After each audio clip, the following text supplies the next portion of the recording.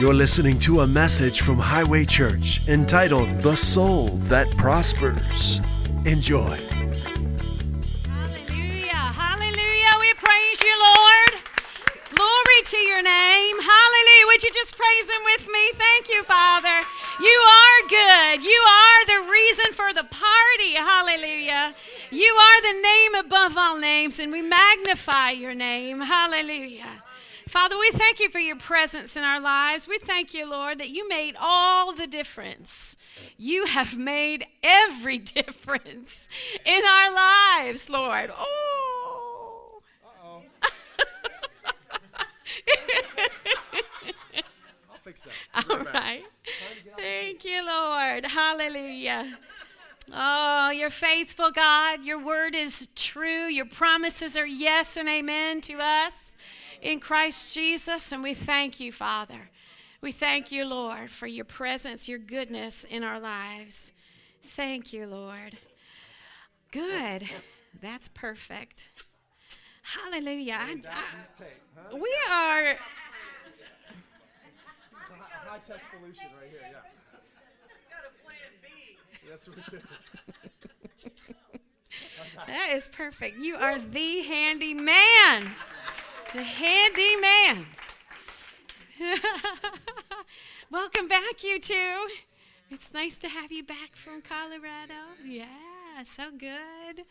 So good. Thank you, Joseph, for this invitation, because as he said, he has watched me up close, and and that is, between a husband and wife, there's nothing hidden, and you have watched the good, the bad, and you have loved me well with the Word of God, and I'm thankful for that. So I am special too. So thank you, Lord. Hallelujah. Today I want to talk about the soul that prospers.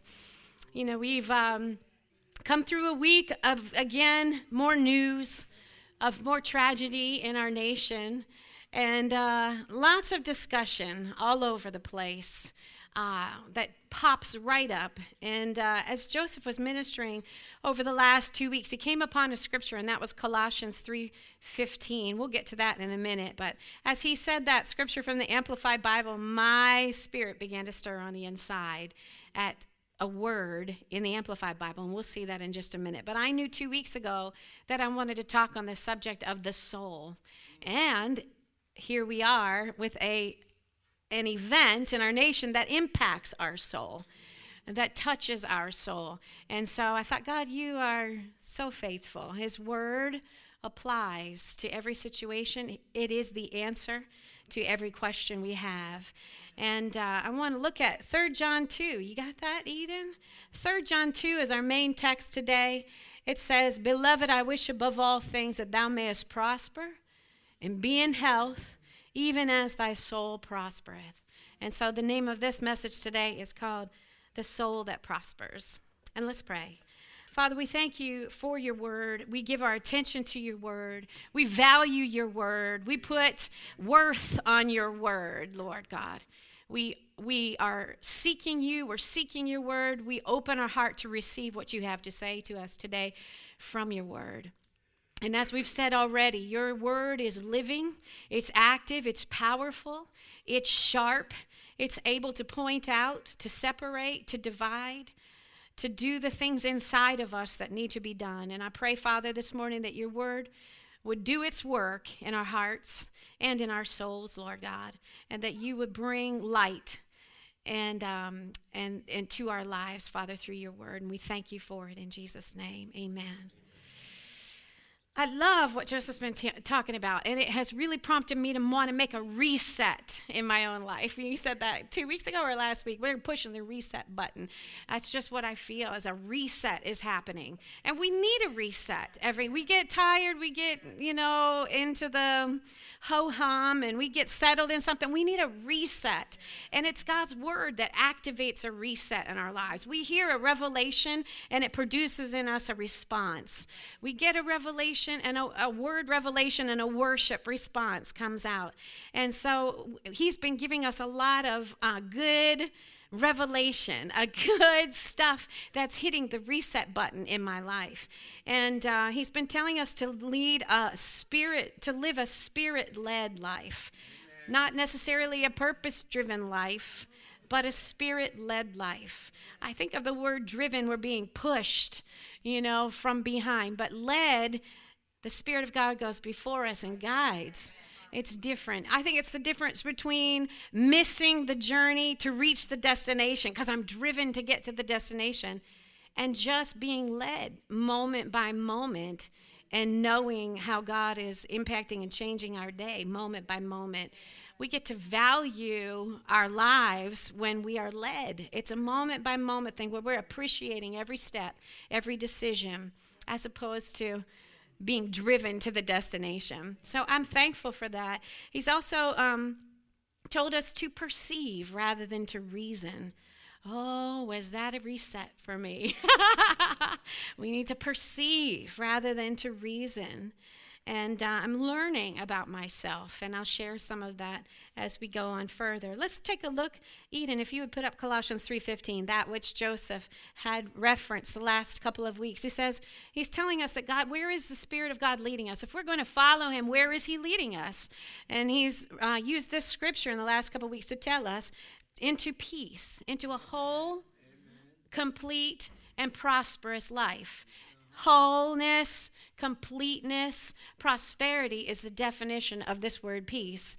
And particularly in the Amplified version, when I saw this, a little bell went off on the inside. And this is what it was. It said, and let the peace, soul harmony, which comes from Christ, rule and act as umpire continually in your hearts. Let the peace decide and settle with finality all questions that arise in your minds. In that peaceful state, to which, as members of Christ's one body, you were also called to live. And be thankful, appreciative, giving praise to God always. When I saw that word soul harmony, Amplified Bible, I saw that soul harmony and it began to stir inside of me. Soul harmony. And also deciding and settling with finality. A soul and a mind, the mind is part of the soul, can be a place where there's a lot of deciding and a lot of unsettledness if we are not seeking the peace which we've been called to. So these ideas of soul harmony and a final, a settling, a decision that's final, no more talking about it, no more questioning about it. Apply the word of God to it. These are the things that were stirring inside of me. And I said, we need to talk about the soul. We need to talk about the soul. Hallelujah. So this applies to our entire being, this peace. And we have learned from the scripture that there are 3 parts to our being. And we, last quarter in our get-togethers, had such a wonderful time studying the spirit, soul, and body that Debbie and Dennis hosted at their house. And boy, did we enjoy ourselves there. And talk about revelation. We were coming awake there too. And God, isn't he faithful? Yeah. The Spirit of God. We are going truly from glory to glory to glory, from faith to faith, from strength to strength. And I encourage you not to miss these things. It's not just a reason to get together, although we need that too. But God is building things in us. Every study, every word, every message, every prayer, it's important that we realize the value of what God is doing. He really is with us, and he really is teaching us and changing us. But this entire being consists of 3 parts. We know it as told in 1 Thessalonians 5:23. It says, and the very God of peace sanctify you wholly. And I pray, God, your whole spirit, your whole soul, and your whole body be preserved blameless unto the coming of our Lord Jesus Christ. So this is how we know that we're a 3-part being, because 1 Thessalonians 5:23 indicates that the whole of us includes the spirit, the soul, and the body. Well, I began to think about this. I know my spirit has been born again, right? 2 Corinthians 5:17 lets us know that all things are passed away. If anyone be in Christ, he's a new creation. All things are passed away. Behold, all things are made new. My spirit is made new. I'm born again. Amen. All right? I've now been born of heaven. I've been born of God. And so I know that my spirit is made new. My spirit is born again. And Joseph so faithfully and so consistently teaches us that the word of God and our salvation applies to our body, as we just took authority this morning and took authority over our bodies and said that by the stripes that wounded Jesus, we have been healed. He bore our infirmities, right? He took our sicknesses. Hallelujah. So he's faithful to remind us of these promises concerning our body. So I thought to myself, what about my soul? What about my soul? We know, and we've been taught right quick, that as soon as we know that our spirit is born again, right behind it comes the reminder that yes, but your soul and your body have not been born again. And so what do we do with these? Well, as I said, Joseph's faithfully instructing us and encouraging us to speak the word of God, and the salvation and the health that God has provided, the peace, the wholeness that God has provided, let's apply it to our body. And so I began to think to myself, do we apply it to our soul? Do we apply it to our soul? How quickly can I recite a soul scripture? Can I come up with a soul scripture? How ready on the top of my mind or in my heart and on my mouth are verses concerning the wholeness, the completeness of my soul, the peace of my soul. I was challenged. You know, on Facebook or on Instagram, we see all these memes all day long, every week, everywhere. Yay, right? Kids know. And we see all these kitschy little psychological phrases that pertain to our soul. I think most of Facebook is, well, I know it is. It's soulish. It's soulish. It's not necessarily information for your mind because we don't know that it's accurate, most of it. There's some scripture on there, I think so. But in abundance, it's mostly a soulish kind of a place. What am I talking about? The soul is made up of 3 parts. Also, we've learned this before from our study in spirit, soul, and body. The soul is made up of the mind, where we think, where we reason, where we put our ideas together. And then the emotions, the way that we feel, our personality, what makes us us. Some of us cry at the drop of a hat. Others of us rarely cry at all. But those are our emotions. That's our personality. It's who we are. And then our will, how we decide things in our lives, what we decide we will do and what we won't do. These all come from the soul. Well, we know, and that's why I say Facebook tends to be a soulish place, and we need to recognize that. It's important to identify that. And we got all these kitschy little psychological phrases on there. We know these oftentimes better than we know scriptures pertaining to the soul. So if I say to you, what doesn't kill you makes you, you know it. You know that phrase. But is that scripturally based? I never really thought of it, did I? Or we just say it, what doesn't kill you makes you stronger. Or we can say, time heals all. Is that scripture?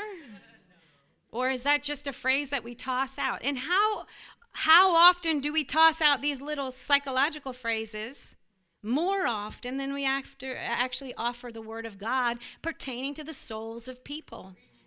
People need to hear the word of God from us concerning their souls, their minds, their wills, and their emotions. If I can say laughter is the best, well, there is a scripture, and we know that there's a scripture that's similar to that, so that's okay. How about sticks and stones?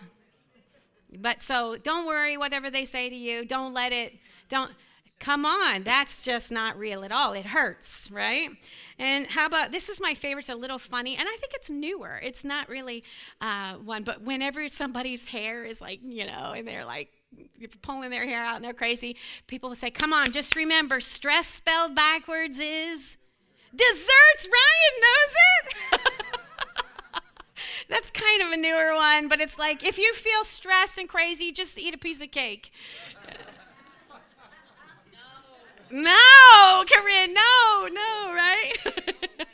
So, we offer these kinds of things to people, but we need to have the word of God in our hearts concerning the souls of people.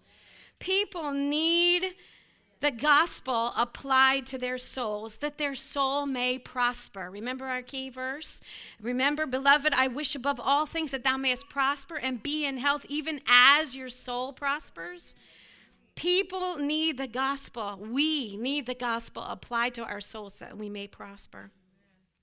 Here are some evidences that a soul is not prospering, and we see them every day.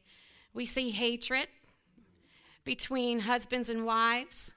We see hatred between parents and children.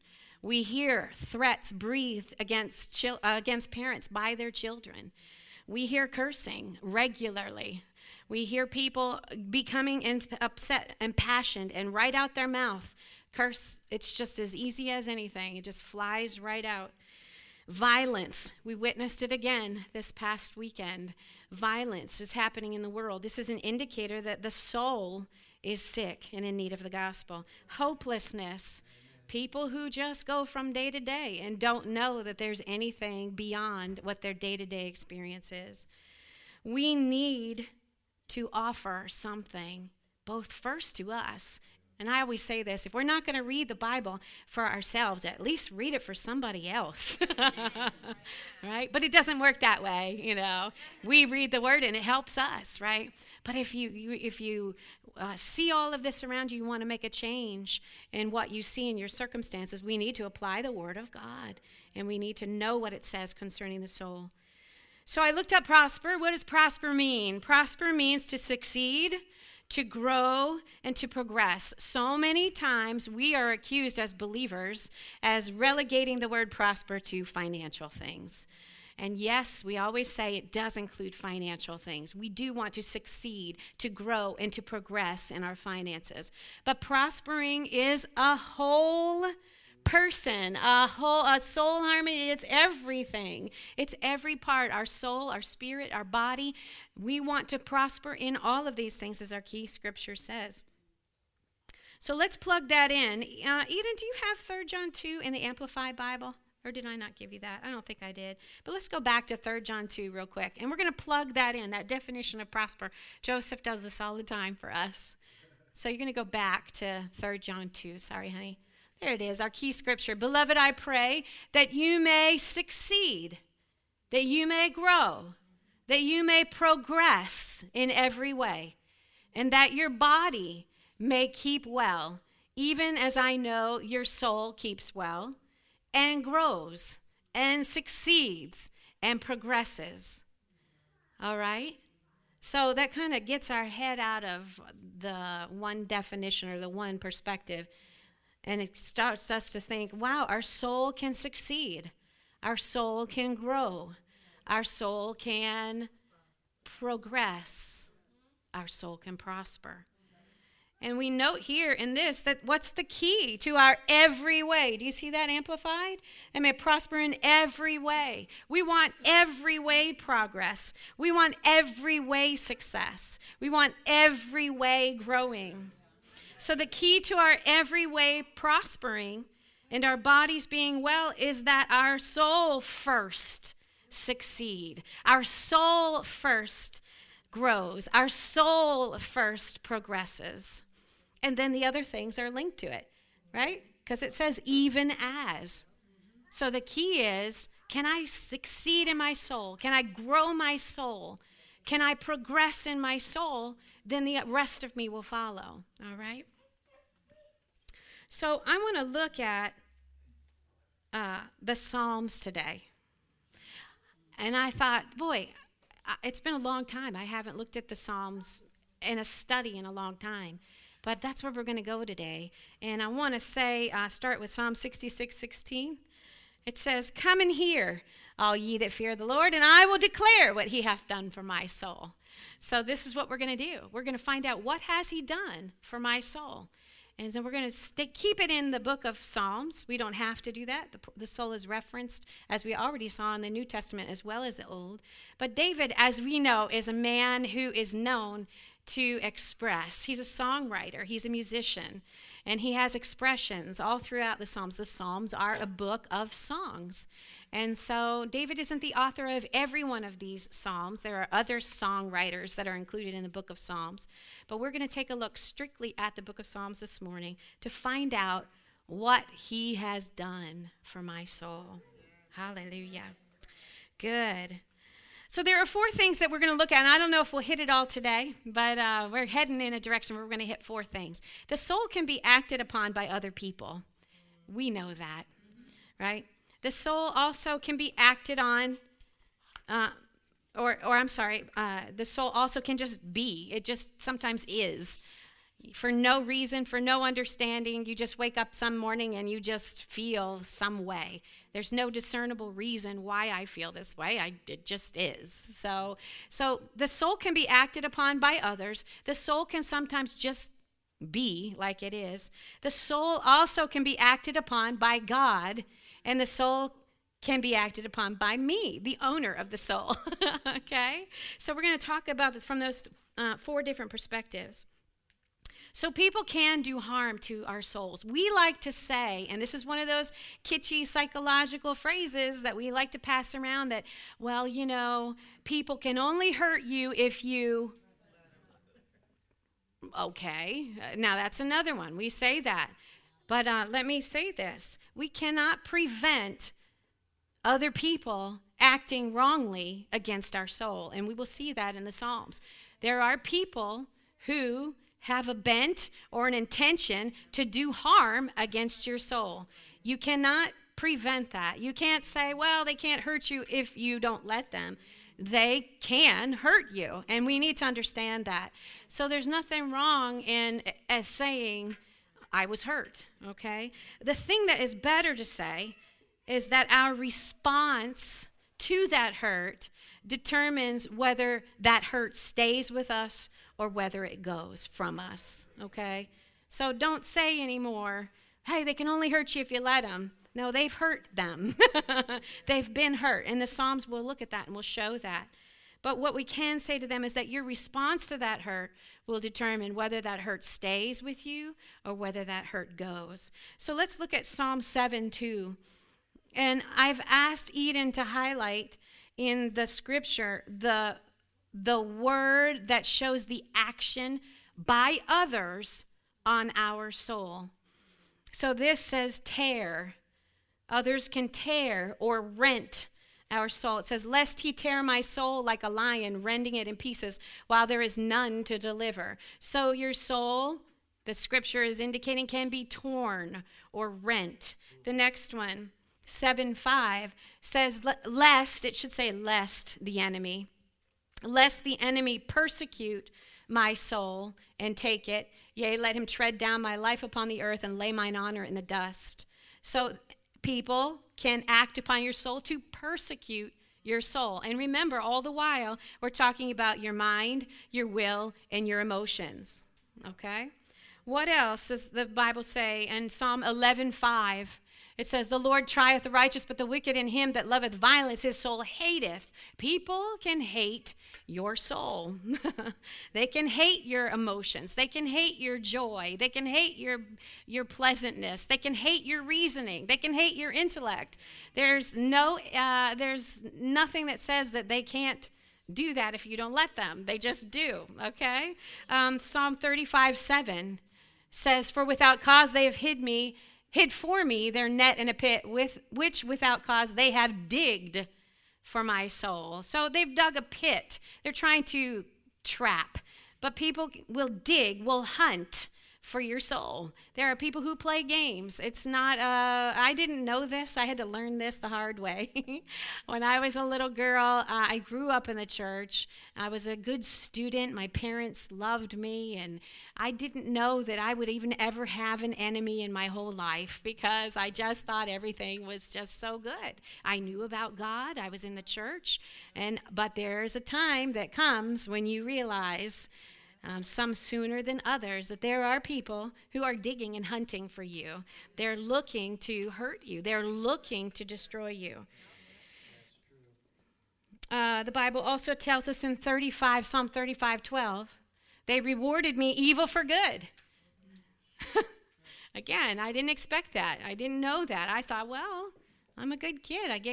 People will be nice to me. No, they reward me evil for good to the spoiling of my soul. And that doesn't mean spoiling like a grandparent does a grandchild. That means ruining, like meat sitting out on the counter gets spoiled.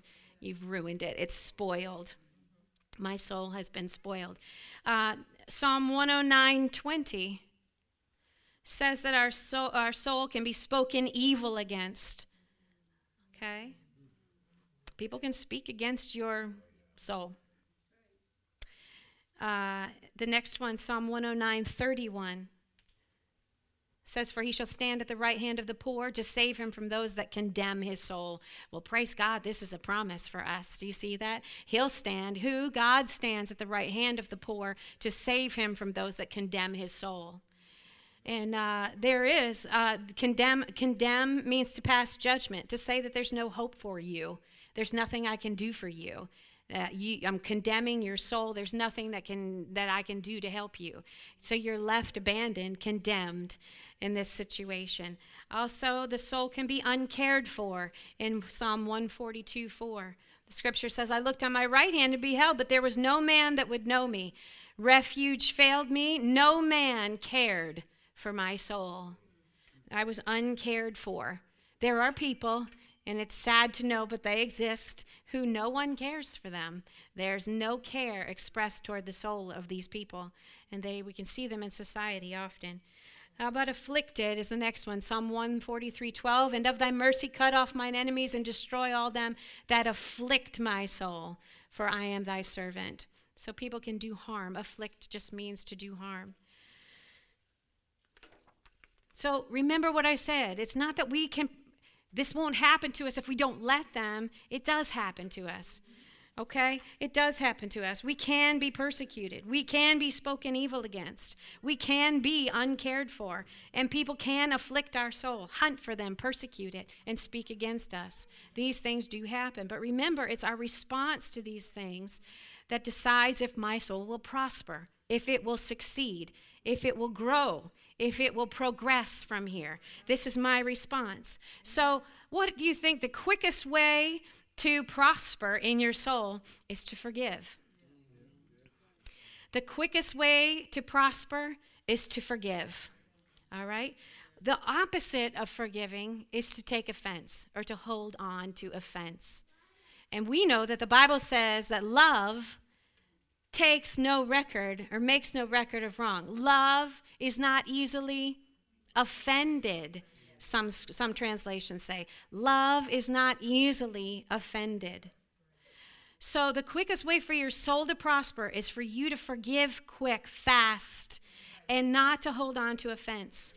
I want to make an analogy like offense, like a guest at your party.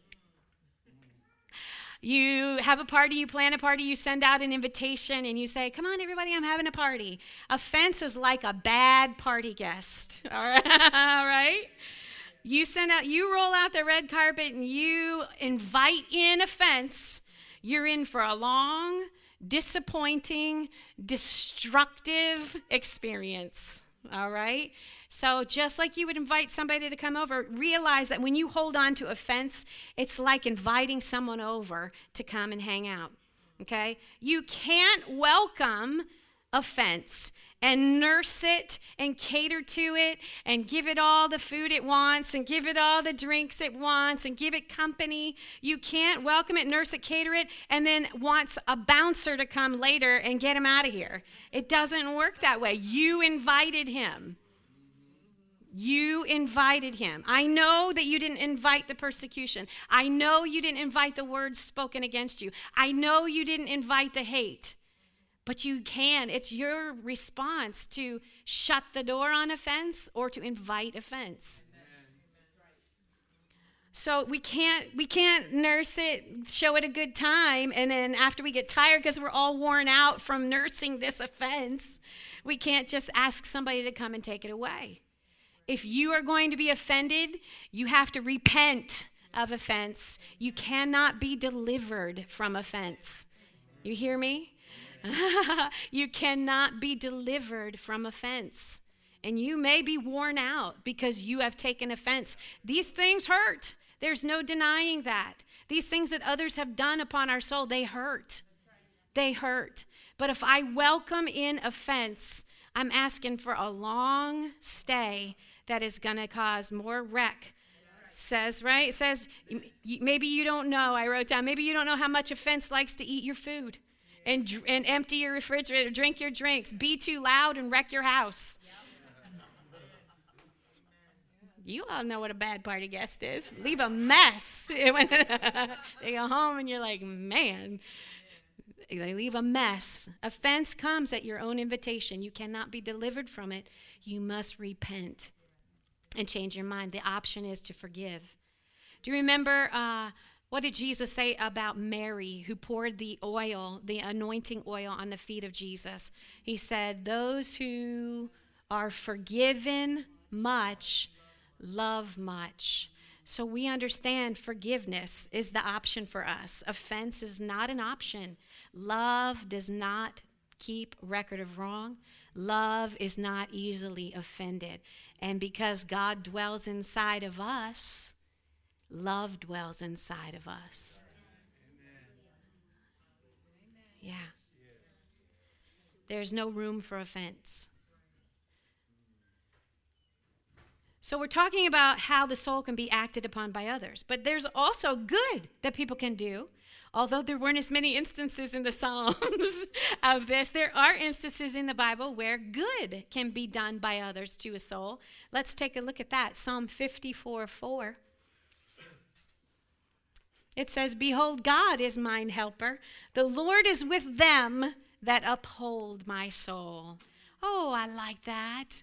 I thought about the times in my life where I had experienced hurt, and there were those who cared for, who upheld my soul. And guess what? There's a promise for them, or there's a reality, a truth for them. What's the truth for those of us who are upholding other people's soul? The Lord is with us. The Lord is with us. Hallelujah. As we uphold others, the scripture says the Lord is with us. You know that you can love other people because God has loved you. Do you know that you can be for others, even those that hurt you, because God is for you? I'm not lacking. I'm not without. I'm not fearful that I'm not going to get mine. The Lord is with me, and I can uphold someone else, even when they've hurt me. Hallelujah. And then we said at the beginning that sometimes the soul just is. Sometimes it just is, and we can't understand it. The Bible does tell us the heart is a deceitful thing. Who can understand it? It's deceitful above all else. It is funny in there. Sometimes it can be funny. What is going on in there? And to be honest and to be truthful to you, I'm not always aware. I'm not paying attention. Things happen and I feel a way, and I'm not paying attention that I feel a way, but my family knows. My family would say, Mom, are you okay? Oh, I guess maybe something is wrong. I tend to just live and feel, and I'm not always aware of what I'm feeling. I'm not always aware of why I feel the way I feel. Some of you are more practiced and can identify those kinds of things. I'm learning. Why? Why is it important for me to learn? Why do I have to learn to be aware of how I'm feeling and not just let my feelings happen? Yeah, well, we are to live and walk according to the Spirit, not according to the flesh. And so I've got to be paying attention. And when we talk about the flesh, we're talking about those reactions that come out of our soul. You know, if I'm walking in the flesh, I'm yelling at my husband. Or if I'm walking in the flesh, I'm holding offense. I'm not forgiving. So that flesh that we're talking about is the ways of the soul. And so we need to realize when we're doing that so that we can submit it to the authority of the Spirit of God. Joseph said we take authority of our bodies. We need to take authority over our souls. We need to take authority over our souls because they run wild like an undisciplined child. And they need to be taken authority over and submitted to the leading and the authority of the Spirit of God in our lives. So sometimes it just is, and we can't discern why we feel the way that we do. And let's just see what the Psalms say. What are some of these things that sometimes they just are? Psalm 6:3, my soul is also sore vexed. Vexed means to be irritated, agitated, annoyed. We can be irritated, agitated, and annoyed. And sometimes we don't even know why. We just, leave me alone, Let me go hide in my bathroom. Don't bother me or whatever. You can just be annoyed. I don't know why. But so vex is to be annoyed, irritated, agitated. Okay? Psalms 13:2 says that we can be sorrowed. Our soul can be sorrowed. How long shall I take counsel in my soul? Having sorrow in my heart daily. How long shall my enemy be exalted over me? So we can sorrow for various reasons. Psalm 31:9 says, our souls can be consumed with grief. Have mercy upon me, O Lord, for I'm in trouble. Mine eye is consumed with grief, yea, my soul and my belly. So we can be consumed where we just are tired. We're eaten up. We're worn out. We're done. We're consumed or grieved. Psalm 42:5 says, disquieted. Why art thou and cast down? Why art thou cast down, O my soul? With a sad, if your soul could have a face, if your soul could have a persona like it does in that movie Inside Out, which I haven't seen, but they personify every emotion. I haven't seen it yet, but the idea is that every emotion has a face. Well, if our soul had a face, its face would be dejected, cast down. Disquieted, I can't be settled. Do you remember what Colossians 3:15 said? That it would settle and finalize, right? Or answer and decide and settle things with all finality. So we know that the Word of God can be applied to these things. We're seeing, oh, thank you, you're fast, kiddo. Deciding and settling with finality. Well, to be disquieted is to be unsettled, all right? Let's look at Psalm 57:6. It says, they have prepared a net for my steps. My soul is bowed down. In this instance, you think of someone who is burdened, whose strength is expired, who may have been laboring or slaving, and their body is bowed down. Your soul can labor all day long. You need to quiet it. You need to put it to the quiet and the leadership of the Spirit of God. We can be exhausted, tired, worn out, and bowed down. The Psalms also says in 69:1, save me, O God, for the waters are come in unto my soul. Drowning, a feeling of suffocation, a feeling the waters are coming in on me, a feeling of suffocation. 77:2 says, in the day of my trouble I sought the Lord.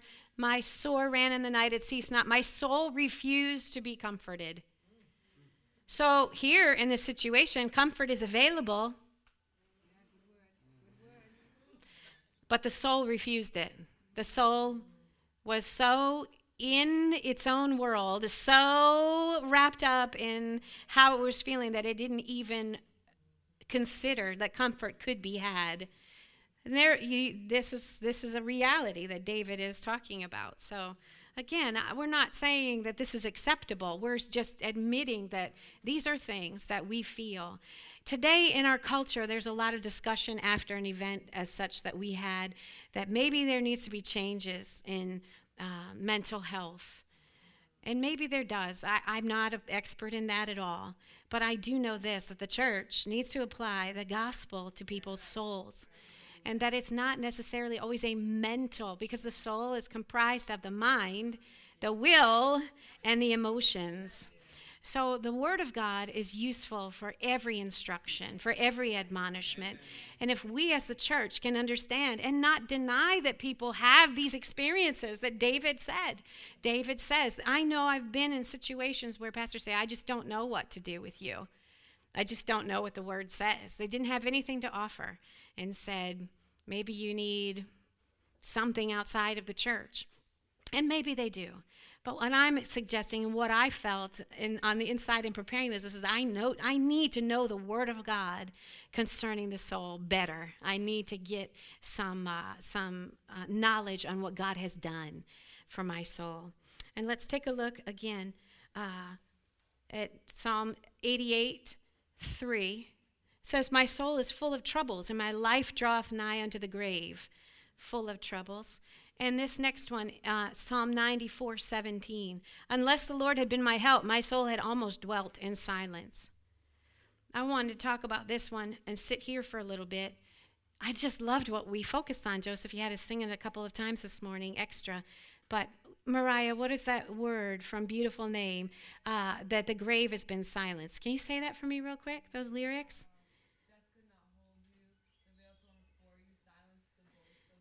Death could not hold you, the veil torn before you, silenced the boast of sin and the grave, right?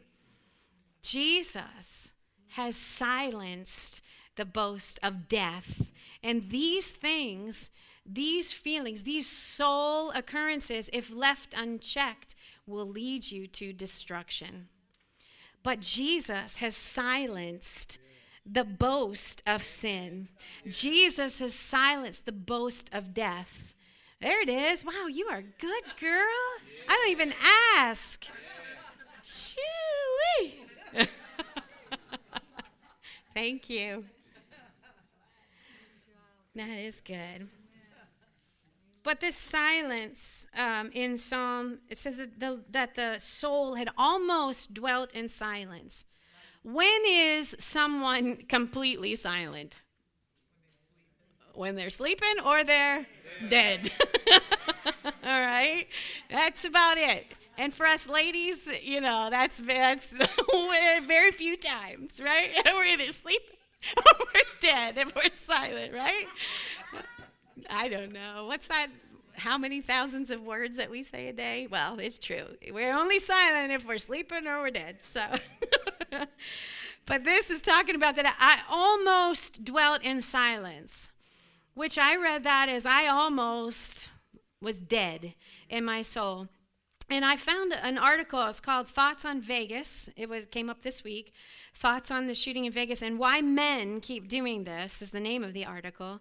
So he presumes that this is an act that is predominantly performed by men. There aren't a lot of women shooters in history, but there are. So he presupposes in this title, Thoughts on Vegas and Why Men Keep Doing This. This author is Charlie Hoehn. He's the author and a speaker to the Pentagon. So he regularly goes and makes presentation on mental health and such to the Pentagon, to U.S. military bases and universities. And in this article, he suggests that men commit these shooting crimes because society has trained and conditioned men to be chronically lonely. That means there's no one for them to confide in. And if you get too friendly with a guy, it's, they look at it a little funny. So this is the world. This is not the church, all right, what I'm talking about here, all right? So I want you to know what the church brings to your, what God has designed for men. What the world is experiencing is not what the church is experiencing, all right? So I love our men. Chris, I appreciate Chris read some scripture for us. Did he tell you, Teresa? And I pulled him aside. I said, "You have a great reading voice, Chris." And he's quiet.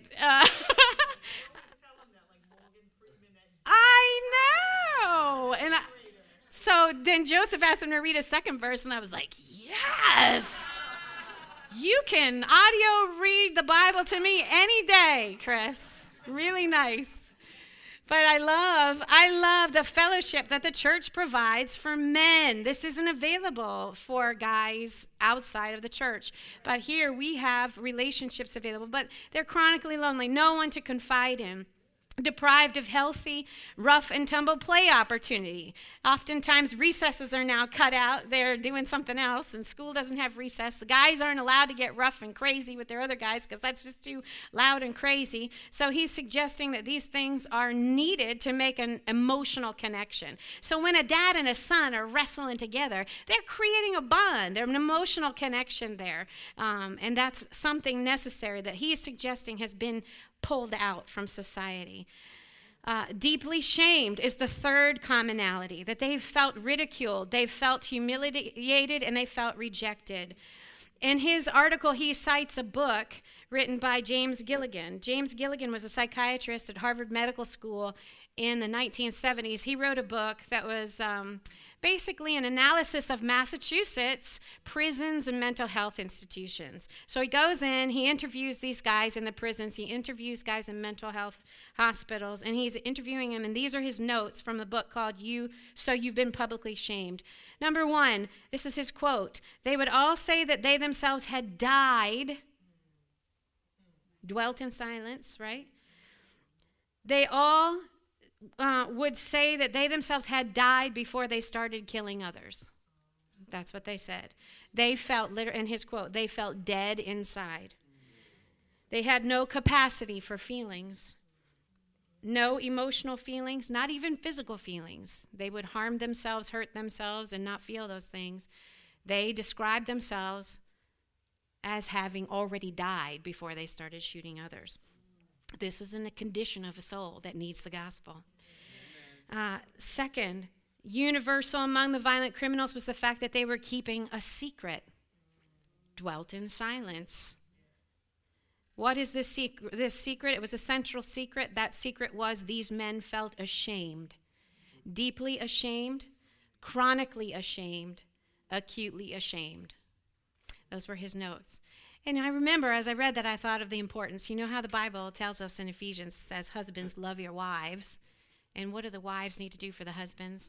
Respect, the scripture says. How vital. And let's not laugh that off or offer something else. I've seen more often than I like out in public girls, and I'm guessing girlfriends and boyfriends, girlfriends ridiculing, shaming. I can take care of it.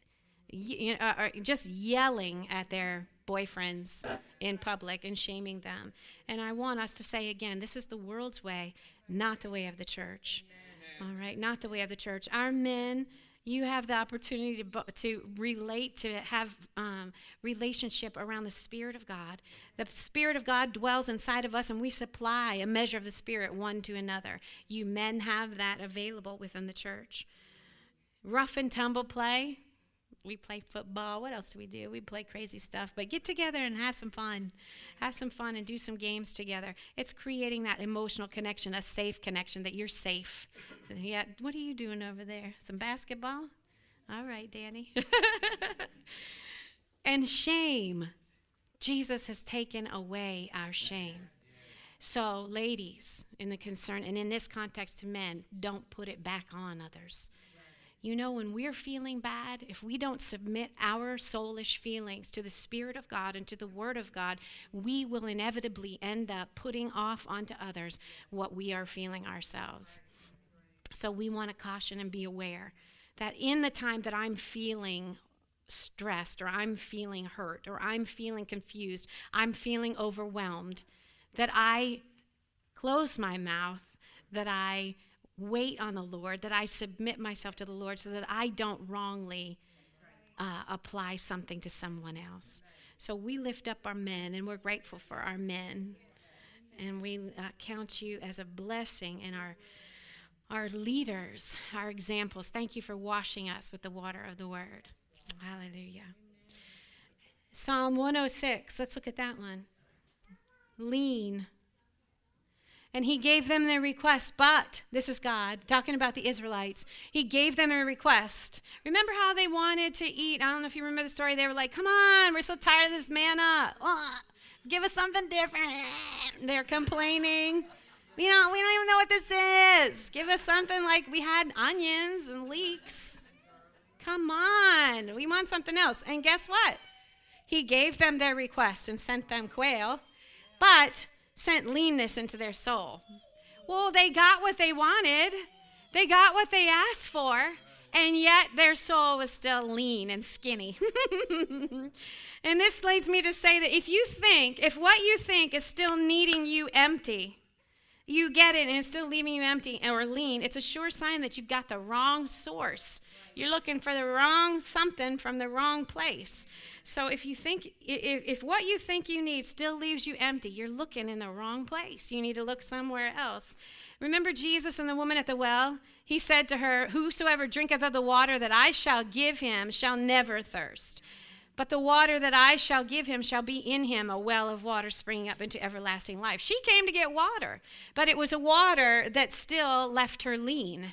She had to keep coming back.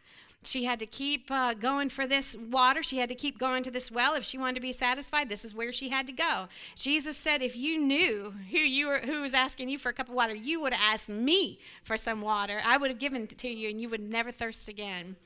Hallelujah. So check your source. If you're getting things that you thought you wanted and you're still lean, you're not drinking the right water. You need to go find the water that comes from Jesus. Amen. And realize that you make yourself dependent to that other thing. If you need to be satisfied, you're going to keep going back there because you haven't found the right source. So ask God to show you how he is the source where you feel your need, where you know your need. Ask God to show you, how do you meet this need? How do you meet this need? What does your word say concerning this need? And this is precisely what we're talking about. How can we apply the word of God to our souls? And we're going to end, there's lots of, I'm not going to go through them all, Eden, but your soul can be fainted, melted, broken, cleaving to the dust. You just cling to earthly things. You just are satisfied by earthly things. Again, another wrong source. Destitute or imprisoned. You can also feel good too in your soul. According to the Psalms, there are reasons, again, that we feel the way we do, but we're not always paying attention to that. You can feel satisfied. Can we pull up Psalm 63:5, Eden? This is a promise that comes from God. Some of these just describe the soul's condition, but some of these also have a promise attached to them. This one does.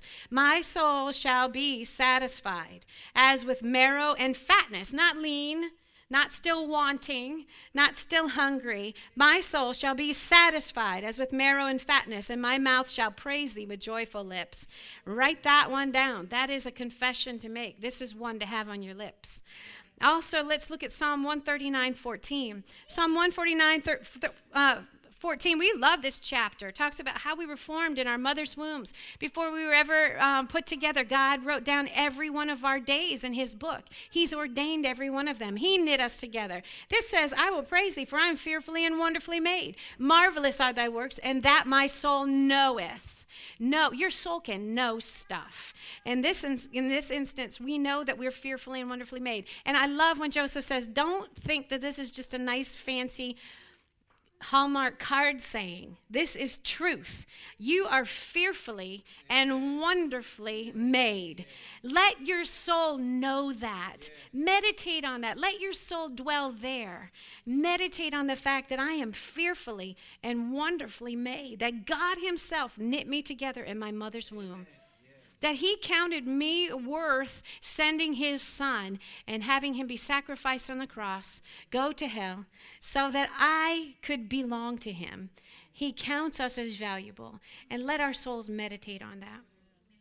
The soul can be acted on God, and we're going to finish with this one. We'll continue about how we can act upon our soul next week. But what has God done? And this is where the good stuff comes. So if you haven't written any of these references down, this is the time to do it. This is how the soul has been acted on by God. Now, David prayed and asked God to move on his soul. And he knew that God was, why is he asking God to do it? Because God's the only one who could do it. He's got some needs here, and nobody else can satisfy those. You can be satisfied and still be lean. The things of the world will not satisfy you. The things, counseling, articles on Facebook, little memes, little kitschy psychological sayings, they will not satisfy you. You'll be looking for another one, and that's what we do, don't we? Scroll. Is it what's next? Is there something else? Something else? What else? You got something else? The Word of God is not to be scrolled through. We know how to sit in it and meditate on it and let it sink in there. We're not looking at, what's there? What is there? We got it, and we're going to sit in it. We're going to dwell in it. We're going to live in it. We're going to be filled up by it. So David prayed and asked God, because only God can do these things. Let's look at Psalm 25:20, Eden. It says that God is kept. You see that? Oh, keep my soul and deliver me. God keeps us and delivers us. 35:17, God rescued us. Hallelujah. If you're writing these down, write them fast. Rescue my soul from their destructions. All right, so God is the only one who can rescue your soul. And Psalm 41:4. What else can he do? He can heal your soul. You have hurts. Let him heal you. Let him heal you. Let him. Let him. You have to invite him. Stop scrolling. Let him in. Let him heal your soul. Psalm 86:2. He will preserve you. Of course, I think of canning because I'm in the season of apple butter where I'm making apple butter at home. Preserves. Preserve. Let him put the lid on your soul and let him keep it safe. Okay? Let him. How are we going to do that? By meditating on the word concerning his soul, concerning our soul. He can preserve you. He can keep you protected and sealed away from these things. All right? Rejoice. I like this. Look, rejoice the soul of thy servant. David is asking God to rejoice him. Do we ever use that word in that sense? Not really, but that's what God wants to do for you. He wants to rejoice your soul. So let him rejoice. You know, I get so sad when people confuse excitement and praise and worship for something like a response to the music. Yes, we've been given a soul and we can respond. Let God rejoice you in praise and worship. Let him send joy to you. If you want to smile, let it out. Smile. Don't let some grumpy, prune-faced preacher tell you that you shouldn't be that expressive in praise and worship. Because that's of the soul. Well, hallelujah, he wants to rejoice my soul. Hallelujah. He wants to rejoice my soul. My soul is not something to be put away or bad. God built it in us. We are a three-part person. He built it. He knit us together in our mother's womb, and I'm fearfully and wonderfully made. I will rejoice in the God of my salvation. Hallelujah. Yes. 86:4. Okay, we did that one. And 142:7. God can release you from prison. Hallelujah. I want to just quickly, what else? Oh, we're going to skip. I had something else to say, but I'll bring that up next week. Let's go. Sometimes we don't even ask. God is just good. How about that? Sometimes he just is good because he loves us and he wants to be good. God is good. I'm telling you, people will argue about that, but I'm just telling you, sometimes he does these things for our soul just because he's good. And we're going to look at those last. Here they are, Psalm 19:7. Here's what he's done. David didn't even ask. These are the promises right here. Psalm 19:7. Yes, the law of the Lord is perfect, converts the soul. He can change it. He can turn that thing right around. He can flip your joy or your sorrow into joy. He can do it. He can do it. You don't have to hang on to that. This is what he converts your soul. Hallelujah. The testimony of the Lord is sure, making the wise simple. Let's look at this one. We all know Psalm 23:3. The Lord is my shepherd. We all know that. What does he do? He restores my soul. Where I was lacking, he fills me up. Where I was needy, he satisfies. Hallelujah. Psalm 25:13. His soul shall dwell at ease. Anybody think of Pastor Joseph? It's easy. This life in the spirit is easy. Hallelujah. And why can he say that? Because he's got a verse right there that says it. His soul shall dwell at ease. This is just what God has done.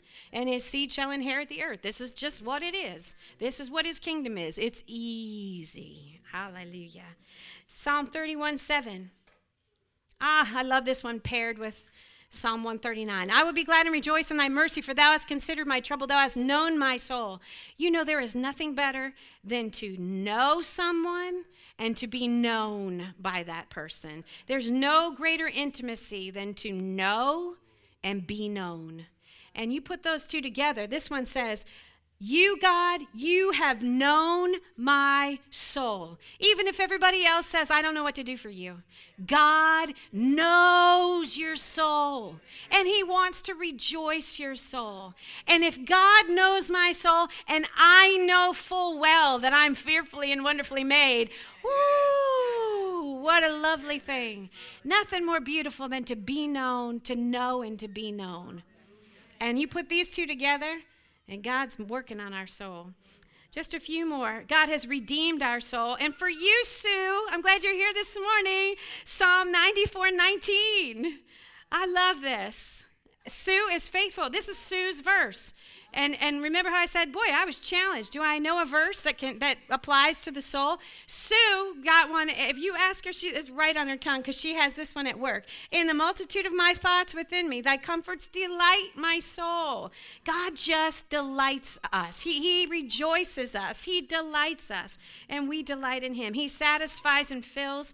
And the last verse, Eden, the one that I gave you, Psalm 138:3. I like this one. But as for me, when they were sick, my clothes... Oh, that's the other one. Oh, 138, verse 3. Thank you. In the day when I cried, thou answerest me and strengthenest me with strength in my soul. So all you have to do is ask. Ask him. Ask him, and look at all these things. I'm just going to read them again in a list. He keeps us. He rescues us. He heals us. He preserves us and keeps us safe. He rejoices us. He releases us from prison. He converts. He flips it on its head. He'll flip it right on its head. He restores. He makes us dwell at ease. We are known by him. He redeems us. He delights us. He satisfies and fills us. He strengthens us with strength. Hallelujah. These things are what God desires for us, that we would come into a whole, a complete, a prosperous life. We can grow in these things. We can progress in these things. Don't think that because you're feeling something, this is just the way I am, and I'll just, wait it out, or I just this is how I am. No, we can grow in these things. Our souls can progress. Our souls can prosper. And we will be in health and prosper even as our soul prospers. In Jesus' name, amen.